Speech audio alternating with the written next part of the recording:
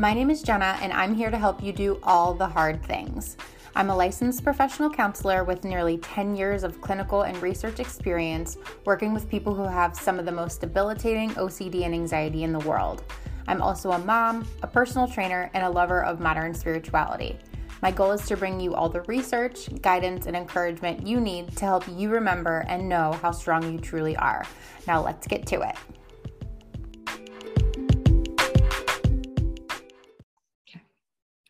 Welcome back, everybody, to another episode here of All the Hard Things. We are going to get into someone's personal story today, and I am super excited to have Kelly Walker here. She is a health and wellness coach. I think what really drew me to her story, in addition to so many other things, was that, like me, she worked with people who have OCD, and she also experienced it herself. So I think that's just a really unique kind of interplay between the two of, interacting with it personally and then also professionally. So really eager to talk about health anxiety today, to talk about mental compulsions and just all of the ways in which OCD comes up naturally in the life and how to kind of make CBT and ERP a part of your lifestyle. So Kelly, thank you so much for coming and being with us today. I'd love for you to introduce yourself a little bit more and just get into your story. Yeah, I am so happy to be here. Thanks so much, Jenna. So I am currently a health and wellness coach. My training is also as an RN, MSN. And like you said, my initial experience was working as a nurse in a community health center. So it was federally funded. It was for underinsured, underserved people. Largely, I think what the community health center was mostly known for was, medical assisted recovery from opiates and things like that. But of course, with addiction and things like that comes anxiety and OCD underneath. And for many people in that situation, addiction became a way of dealing with the anxieties, the compulsions, the obsessions. And so once you kind of get through the surface, right, of addiction, you also sort of find what's underneath. So we were seeing, again, a lot of people struggling with anxiety, panic attacks, OCD. And so, it's the unique perspective. Like you said, I've struggled with OCD since, I was 9 or 10. It came up pretty early in life for me. And it started, my initial theme was sort of the all popular like contamination cleanliness. I would wash my hands until they were bloody. So, my parents noticed that. And it's a little bit hard to hide that. So it came out pretty readily when I first started struggling and got some help and support initially. And that was wonderful. And I was able to sort of move on from that theme. But for me, it has largely most of my life, again, the themes jump around, but most of my life, it's largely come up as like health obsessions. So like what some people might think of as like hypochondria, like it's eliminating the doubt that I have a health issue. It's been things like I've been worried about heart issues. I've been worried about different cancers or, different autoimmune disease, just pick the soup du jour, you know what I mean? And so for me, it has largely come up. The most debilitating piece for me has been like the health anxiety thing, because I can easily go down the rabbit hole, right, of like getting on Dr. Google, or I'm a healthcare provider. So I have access to even more in-depth Dr. Google, like apps and things like that, which is, a blessing and a curse. So I think it's been a unique perspective as somebody that has struggled with it and works with people that struggles with it. In some ways, it allows me to really connect and meet the patients where they're at with like a genuine understanding, authenticity, and empathy. That's amazing. And you're bringing up so many awesome points here, a little sticky note where I'm writing down things that I want to ask you. So I think you're bringing to attention here. And what I really want to underscore here is just how debilitating OCD can be. And I know that generally the audience listening here, they don't need to know that, but I feel like you can't underscore it enough. Like I used to work in a residential setting where it was literally the most debilitating cases of OCD and anxiety in the whole entire world. They would literally from all over the world, they would pack their bags and plan to come and live in this facility, in this big mansion of sorts with 27 other people who had just as debilitating OCD for like 45 to 60 days, if not longer. And some of the ones that stick out, they're all unique in their own ways, but some of the ones that stick out are the ones that you mentioned, right? Like, so like when there's also these really significant comorbidities of substance use to try to cope with the intensity and the debilitating nature of the obsessions and the anxiety. I used to work with someone who she was so debilitated by her OCD. She lived alone. I mean, her life by all accounts was completely miserable. She was drinking bleach to clean the insides of her body, like the insides of her organs, which obviously is super dangerous. And I mean, she was like bathing herself in Lysol. She had just open wounds and sores all over her body. And she said that the only time that she felt any comfort and like any peace was when she was essentially like blackout wasted with alcohol. And so it's really this issue of like, what came first, the chicken or the egg? And I feel like so many times when it comes to substance use, we are treating the substance use.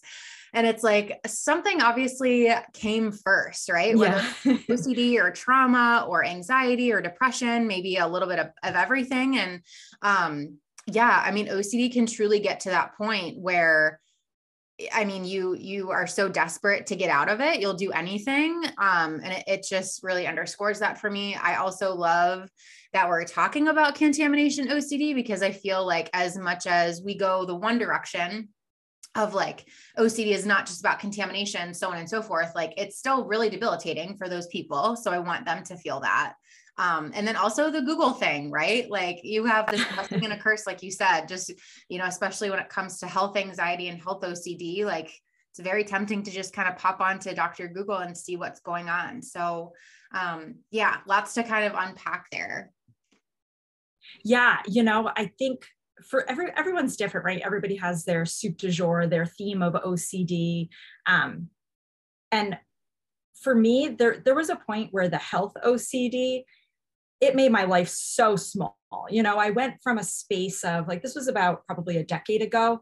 I went from a space of like traveling internationally, working as a nurse, you know, in a step down like ICU unit.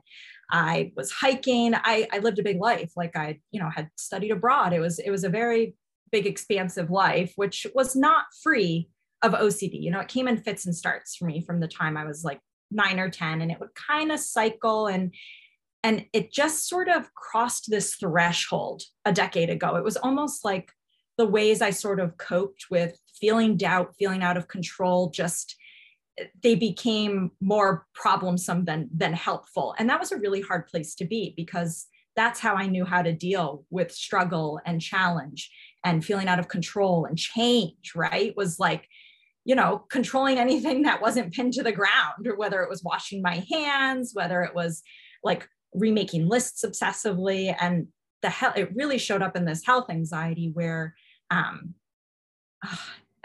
there wasn't enough reassurance in the world, and my life shrank and the panic attacks increased. And my life was like my bed for a solid 3 or 4 months. Like I wasn't going to the mailbox. Like I would skitter downstairs, have breakfast, run back upstairs. It got small, and it got small fast, right? Like it was amazing how quickly it shifted just by sort of engaging those health compulsions. I would check my blood pressure. You know, this is for people that have this. And I've worked with people that have this. It can be so debilitating. I'd be checking my blood pressure every 5 or 10 minutes. My, hand was on my carotid, checking my pulse like every 5 minutes. I'm on Dr. Google, I'm checking everything. And, eventually I think so many of us that struggle with OCD get to a point where it's like the compulsions are almost more work, right, than the suffering. And there's that tipping point where it's like, okay, I'm going to slowly start stretching things here. And I would say the health anxiety was really a tipping point. It was really when things got hard.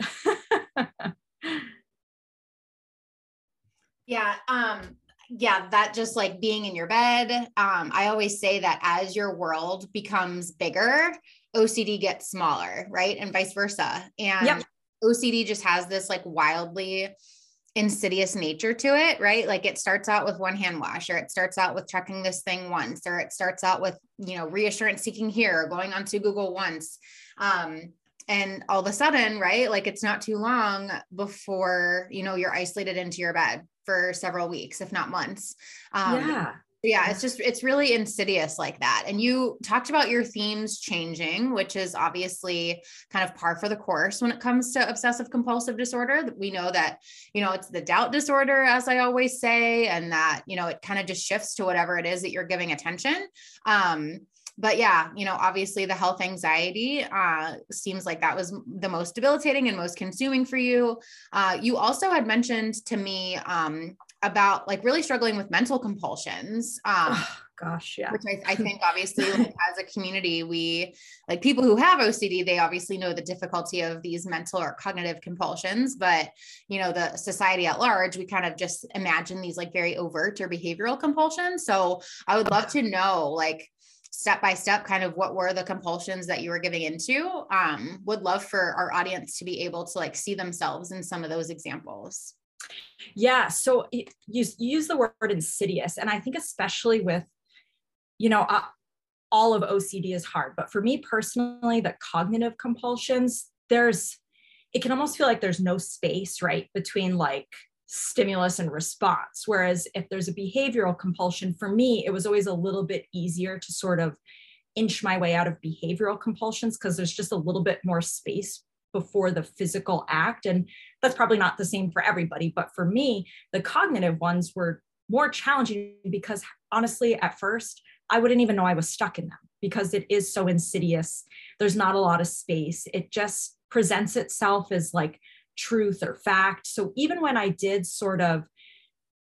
was able to move past like the sort of physical compulsions of health anxiety, like physical checks, I had a whole lot of physical checks. There was still the cognitive compulsions of replaying. And this is when things would get so exhausting. I would replay my knowledge as a nurse, which is like pretty expansive. We learn a pretty wide breadth of like physiology, anatomy, pharmacology. Like this is a lot of knowledge to sift through for every cognitive compulsion. So it was like sifting through my knowledge as a nurse to make sure I was okay. It was sifting through my own physical history. So like past test results, past measurements, past conversations with healthcare providers.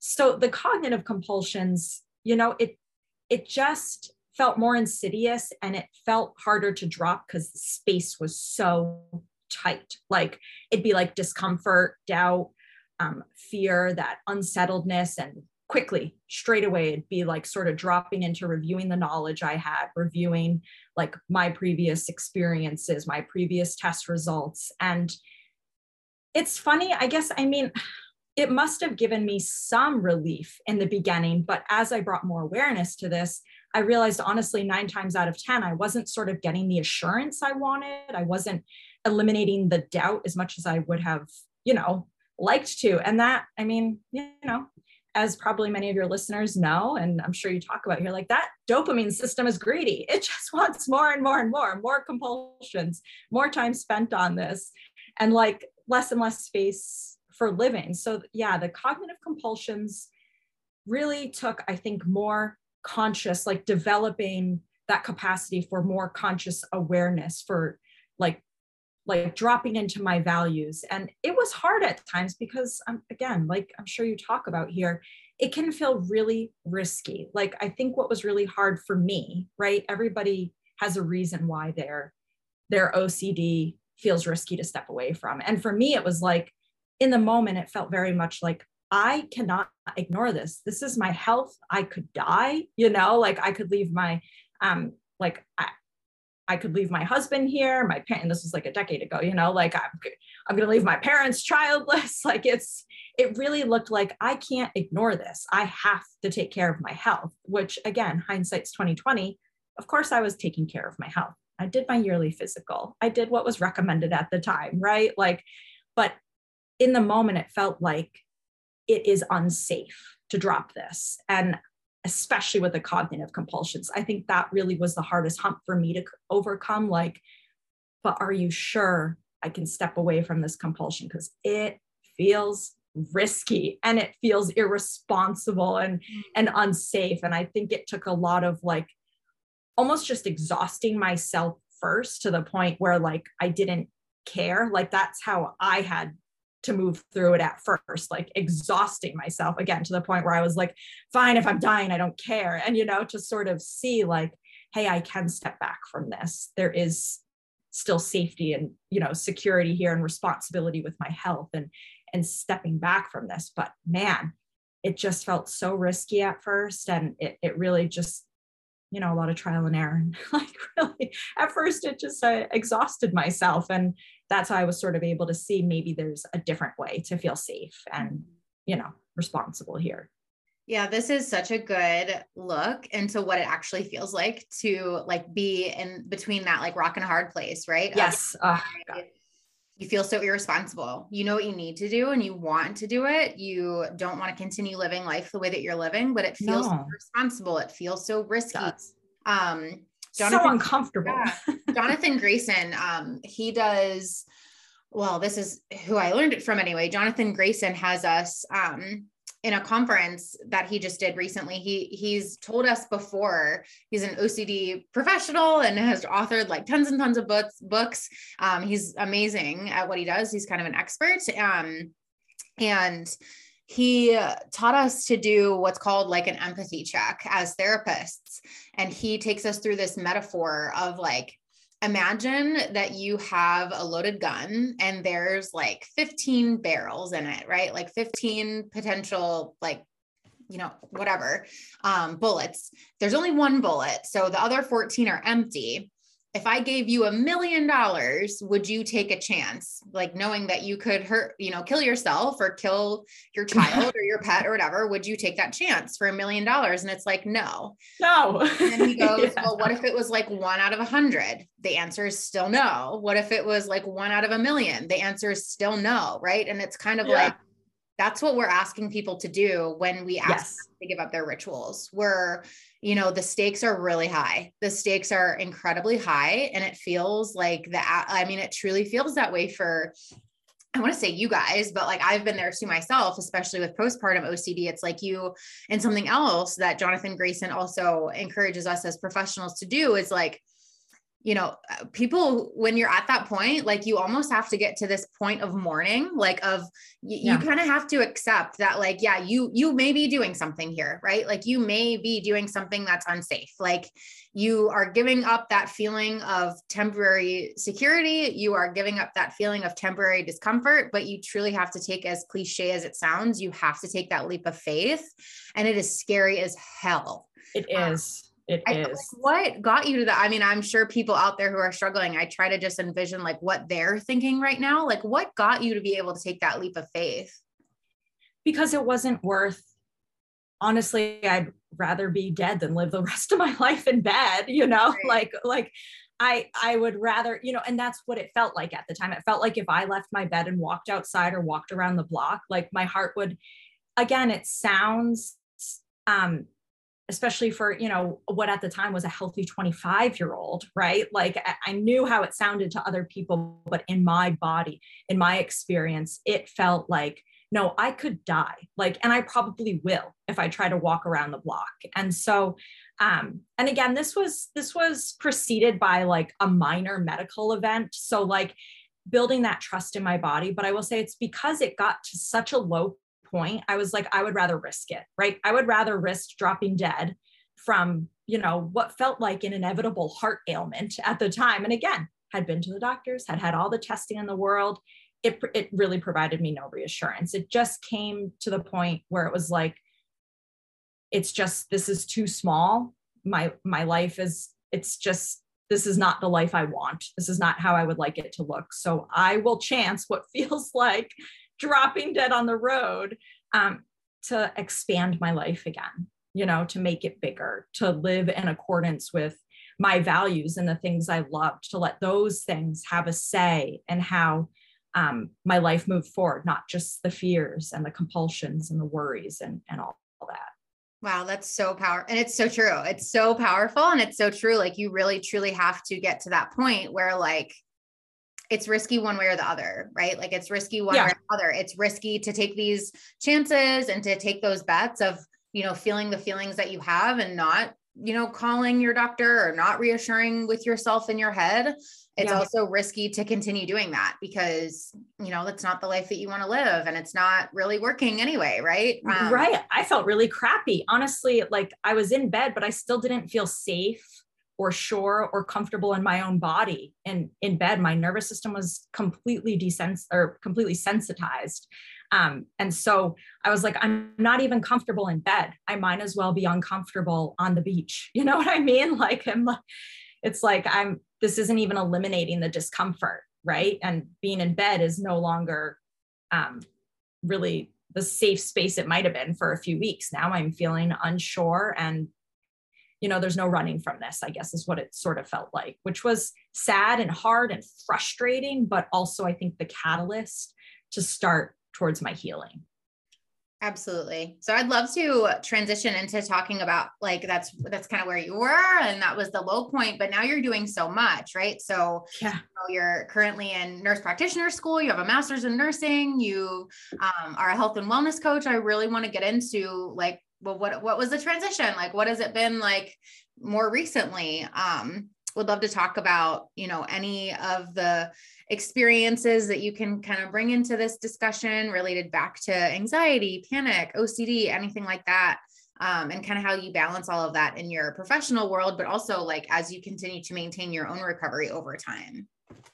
Yeah, it's, I think I have really loving boundaries with myself. So I know that, just based on sort of I have had like sort of medical traumas in the past. So sometimes I kind of separate myself from me and my patients, it's loving boundaries. If I'm looking at something and I feel sort of that surge in my body where it feels personal to me, if it's something that relates to sort of my past medical traumas or history, it's a very conscious, like kind of dropping into my body. For me, body work has really helped. And so it's sort of dropping into my body, like breathing into the space that's really anxious, like slowing things down, like really just slowing things down for a second. And, it's a fast-paced environment. So it's not like taking a 15-minute break. It really is just like 30 deliberate seconds. Or like when I have my physical every year, I know there is potential, right? For like, for test results to come back less than ideally, I assume it's going to go well, but there is that doubt. I don't know till I know. And so it's loving boundaries with myself where I just sort of wait for my healthcare provider to like reach back out to me. I don't check 1,000 times in the patient portal. I have like a conversation with my healthcare provider about like, hey, what tests really are recommended here? I don't want to be getting under or over, because for me, I could lean towards, hey, let's test everything. And again, from sort of my training, I know that that's not necessarily helpful, especially if we're not looking at things in the sense of like a pattern. So for me, it's really just over the years, I've done a lot of healing. ERP has helped, somewhat for me. Trauma healing has helped a lot for me.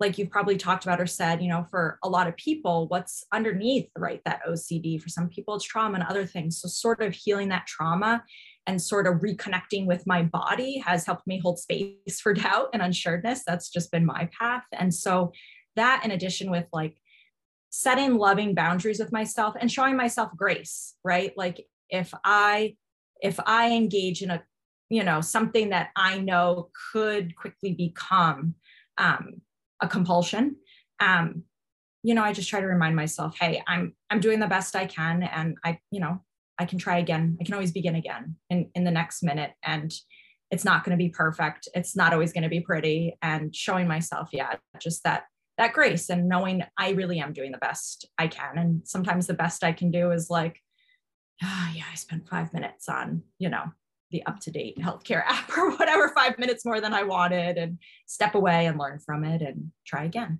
Yeah. I think that's hard really for people to do. I think we tend to think that, it's, people who have OCD and anxiety, as and probably can relate, right? Like we often feel like everything is all or nothing or black and white. And we catastrophize, if we had one slip up or, we gave Yeah. into a ritual, it's like, then we beat ourselves up even more about that. And what does that mean? That I'm not doing treatment correctly and I'm going to relapse. And we end up kind of making this happen even worse. Right. So I truly wish that everyone can get and I hope that everyone can get to the point where they give themselves that grace, because I mess up every day. Like I've been studying this disorder and working with people who have OCD, and I've been through the ringer myself with it. I've been through treatment. OCD work is my life. Like if I'm not doing it with someone else, right? Like I'm doing it for myself. And so I still mess up all the time. There are things that I avoid and it's not perfect, but I also don't there's not like a tally board in my mind of like, like my good days or my bad days. Like I'm just trying to stay as present as possible and try to live the lifestyle to the best of my ability and, check in with myself. I think so many people, they have like this ongoing tally board or like scorecard, with like how many exposures they did and how many times they resisted versus how many times they give in. And it's like, maybe initially we need to do that, but like, it's not, you can't hold yourself to that like very rigid and structured standard forever. Like you have to just live your life. Yeah. And I think, it was like that experiential learning. After I had enough slip ups, it was sort of like that experiential learning, like, hey, beating myself up and adding shame, like adding another layer of shame, judgment, and all that stuff just keeps this sticking around longer. Shame is a terrible motivator. Self-judgment and criticism is a terrible motivator. It just, from a practicality sense, I just saw it's not working. So like, what's the alternative here, right? What's the other option? If I'm not shaming or beating myself up or being really rigid, it's like that can become a compulsion in itself, right? That rigidity and keeping track and keeping a tally. And so I think it was just from, again, like, messing up so many times and just seeing, like, honestly, beating myself up just keeps the shame and the compulsions honestly around longer, and it just increases the suffering. And I think sometimes we just have to see that we can give ourselves a break when, not cutting ourselves a break just doesn't work. Sometimes we just, I think, have to see that it doesn't work. Shaming ourselves doesn't work before we can say, okay, I guess I can let go of that piece at least. And self-compassion is hard in that way too. It's like, especially for like, I'm guilty of this. I have always been of the opinion that like, I have to be hard on myself. Like I have to give myself tough love, or I'm not going to be the best that I can possibly be. Or complacency, right? Or like the risk for complacency if I'm just not on top of myself all the time. Exactly. I wouldn't necessarily be that way with other people, but with myself for sure. Right.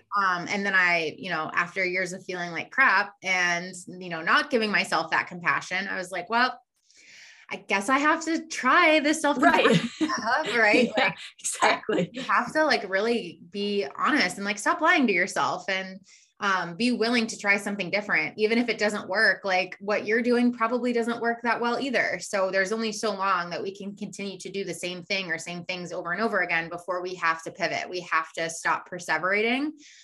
People who have OCD, they tend to perseverate, which is like, they tend to just try the same thing over and over and over and over and over and over again before they pivot and move on to something different.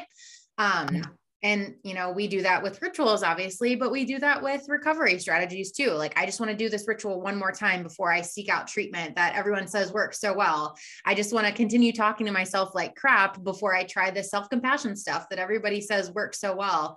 It's like, we really just have to do what works for us in the long term and, take those leaps of faith. It sounds so cliche, but it's so true. It's so many leaps of faith. And that's why it really takes, I know people probably don't feel like this, but like, and I don't feel like this, like when I'm taking my leaps of faith and my husband's like, that's really courageous. I'm like, I just feel small and insufficient and like crap. But really, like when I see other people doing it, or I kind of step back from it and, or have a little bit of distance, like, yeah, it really does. It's not cliche. It takes a lot of courage. It's hard. A lot of people don't, bump up, people that don't struggle with OCD, right? They don't bump up against their safety and security zone as much as we do. day in and day out, right? That would be hard for anybody that's bumping up against their security and safety and doubt and all that. So it really does take courage to take so many, what can feel like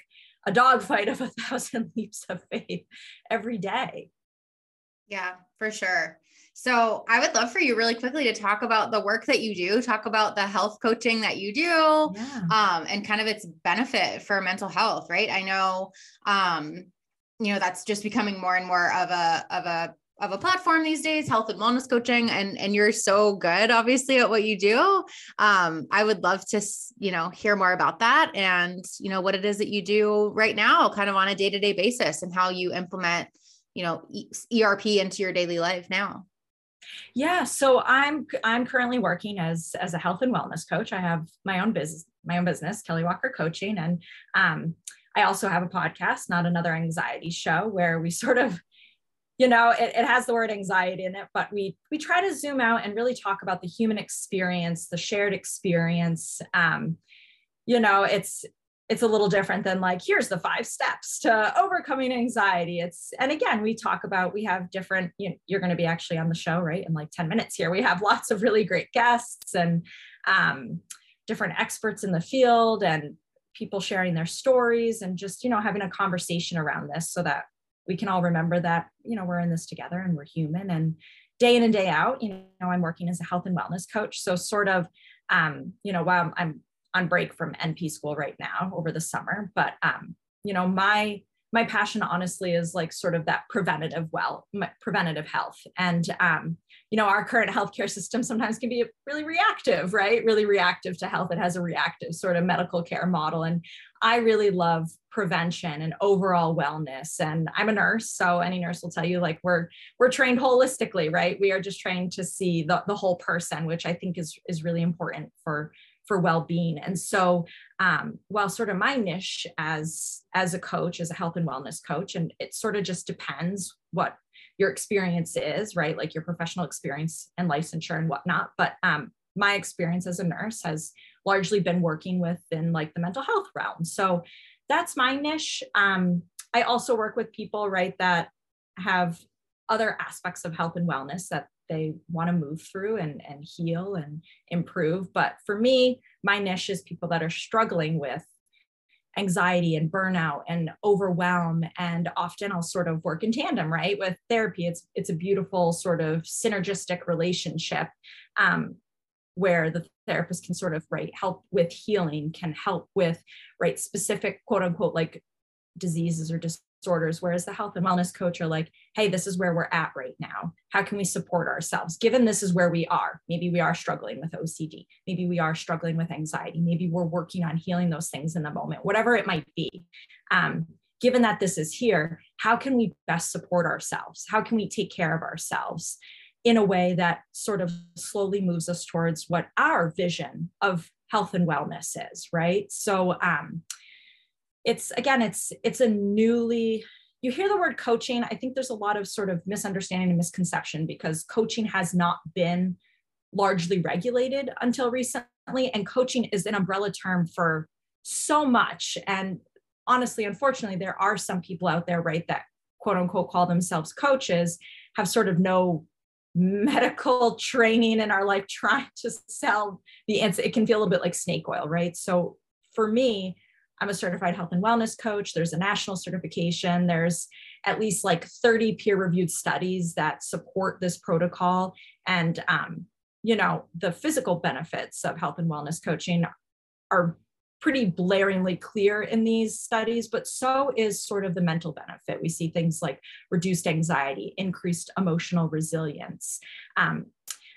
Some of the other things were like decreased depression, decreased addiction, things like that. So I work with a pretty big population and in school, and that's about what I'm up to right now. And always at the same time, I'm kind of, I really value learning and curiosity and things like that. So, part of my professional journey is taking care of myself too, right? And again, like you said, there's slip-ups, there's challenging situations. Like just this weekend, I went, my husband and I actually met whitewater rafting, becoming whitewater rafting guides. And we took a bunch of friends up this weekend, and the campsite was so loud. I slept like garbage. Sleeping is like one of the biggest components that helped me and my general mental health. And I just felt like garbage the next morning. And I sort of leaned into like my old compulsion. I brought my Pepto in my purse, my Pepto-Bismol. This was one of my, I don't know, probably for a decade, I had Pepto-Bismol in my purse, and it was a compulsion. Like I'd feel anxious and I'd often feel it in my stomach. That's just where it largely lives for me. And it'd be like swig, swig, swig, you know? And I leaned into that this weekend. And again, Monday was a little bit like, oh, like, God, that was hard. I felt kind of crappy for part of that. And God, I hadn't brought Pepto in. I haven't even thought about bringing Pepto in my purse, and God knows how long. And Monday was a little bit of like, I don't know, processing and recovering from that, and sort of just focusing on how I wanted to take care of myself and, you know, give myself that space to sort of just heal, give my nervous system the support it needed. But yeah, it's part of my journey, you know, is sort of supporting myself and learning and growing too. And it's, you know, a little bit of a passion project for sure. I think, you know, what do they call it? Me search. Like when people get into research, they call it me search because these things resonate with me too. So yeah, for sure. It keeps you honest, right? Like yeah. I often think like, gosh, like if I wasn't still actively seeing, you know, clients, if I wasn't still doing the work that I'm doing via the podcast or whatever, like, I don't know where I'd be. Like, I don't know. It keeps you honest. It's a constant, and aware, right? Like there's this kind of awareness that could easily drop away, I feel like, without it being, Yeah, totally. For sure. Well, oh my gosh, before we get into where people can find you and learn more about, you know, your podcast and all the wonderful things that you have to offer, I would love if you would answer our telltale question of kind of, you know, underlying why I made this podcast called All the Hard Things. I feel like in order to do well with this OCD recovery work, right, you do have to find value in doing the hard stuff because OCD, when you give into the obsessive compulsive rituals, right, it's like very automatically gratifying, which is kind of how it ropes you in, right? Like it feels automatically very good, even though the long-term detriment is clearly there. OCD recovery flips that completely on its head. You have to take those leaps of faith, like we've so often talked about in this episode. And it does not feel good. It is anything but feel good. And you really have to be in it and do the hard things so that you can have that benefit in the long term, even though you don't know when or to what capacity you're going to be able to have it. So, but not everyone gets it, right? Like I've worked with so many people who, what if I could have it the easier way, why would I want to do the hard thing? I love like everyone's responses are different, and I'll never get sick of this question or the answer. So I want to know from you, why do you think it's so important for people to do hard things? Oh, because if I know for me, if I didn't do hard things, my life would be small. My life would be small. And by doing the hard work, it doesn't mean I don't have hard days still. Rafting was a hard day. Getting on that boat, knowing I felt like garbage, and like for me, sort of being stuck in a space can be like a trigger. Not always, and it's much less so now these days than it was a decade ago, but it was an off day. And it was hard to get on that boat. And I'll be honest, I'm really glad I did, because now I know next time I feel that way, like getting on a plane, anything that makes me feel trapped, or like going to my physical, dealing with my health when hard things come up, it really instills this more and more experiential confidence that like, I've been here before. I know what this feels like. I can move through this. And then it becomes a blip. It becomes a nothing. Like this was Sunday morning. I've largely already forgot about it and have moved on and am living my life. So I think it's doing the hard work doesn't guarantee there won't be another hard day, but it does mean there's so much, I'm able to live more in line with my values. I do have a lot more good days for doing the hard work. I do have a lot more novel and new and exciting experiences. I have more freedom, really. Like I have more freedom. I'm not largely relying on obsessions and compulsions to feel okay and safe in the world. It's hard.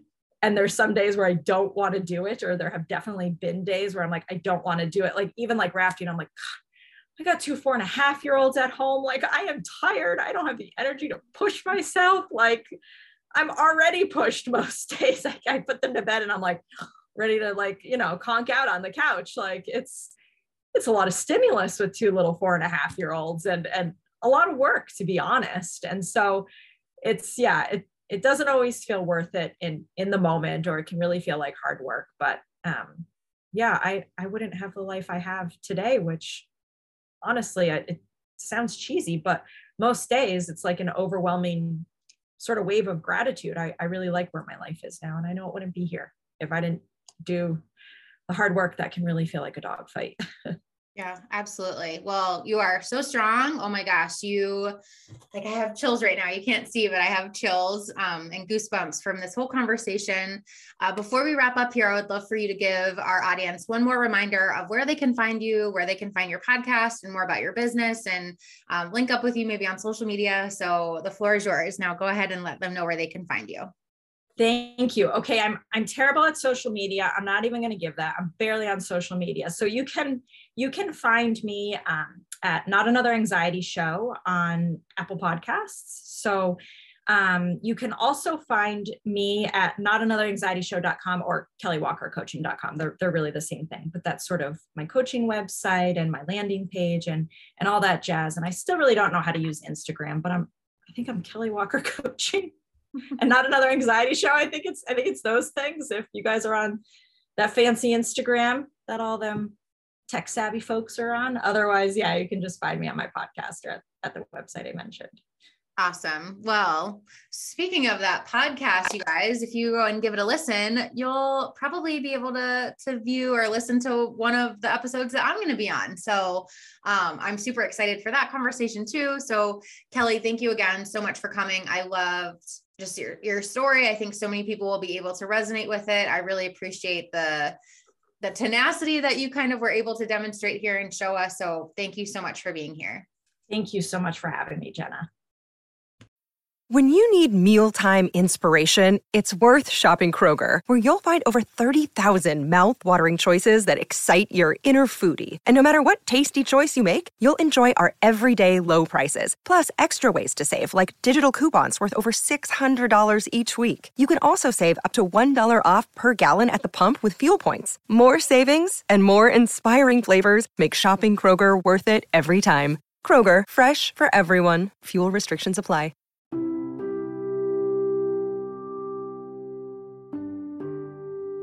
For more information and resources, head to my website at www.jennaoverbaugh.com.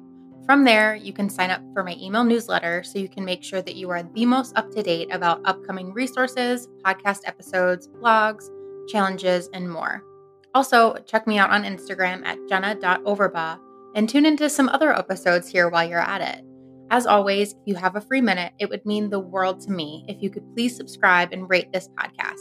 Subscriptions and ratings help me keep the podcast going and help me spread the word to other people who need these resources and they otherwise may not get them. With that said, thank you guys so much for tuning in. I really love creating these episodes for you. And until next time, keep doing all the hard things.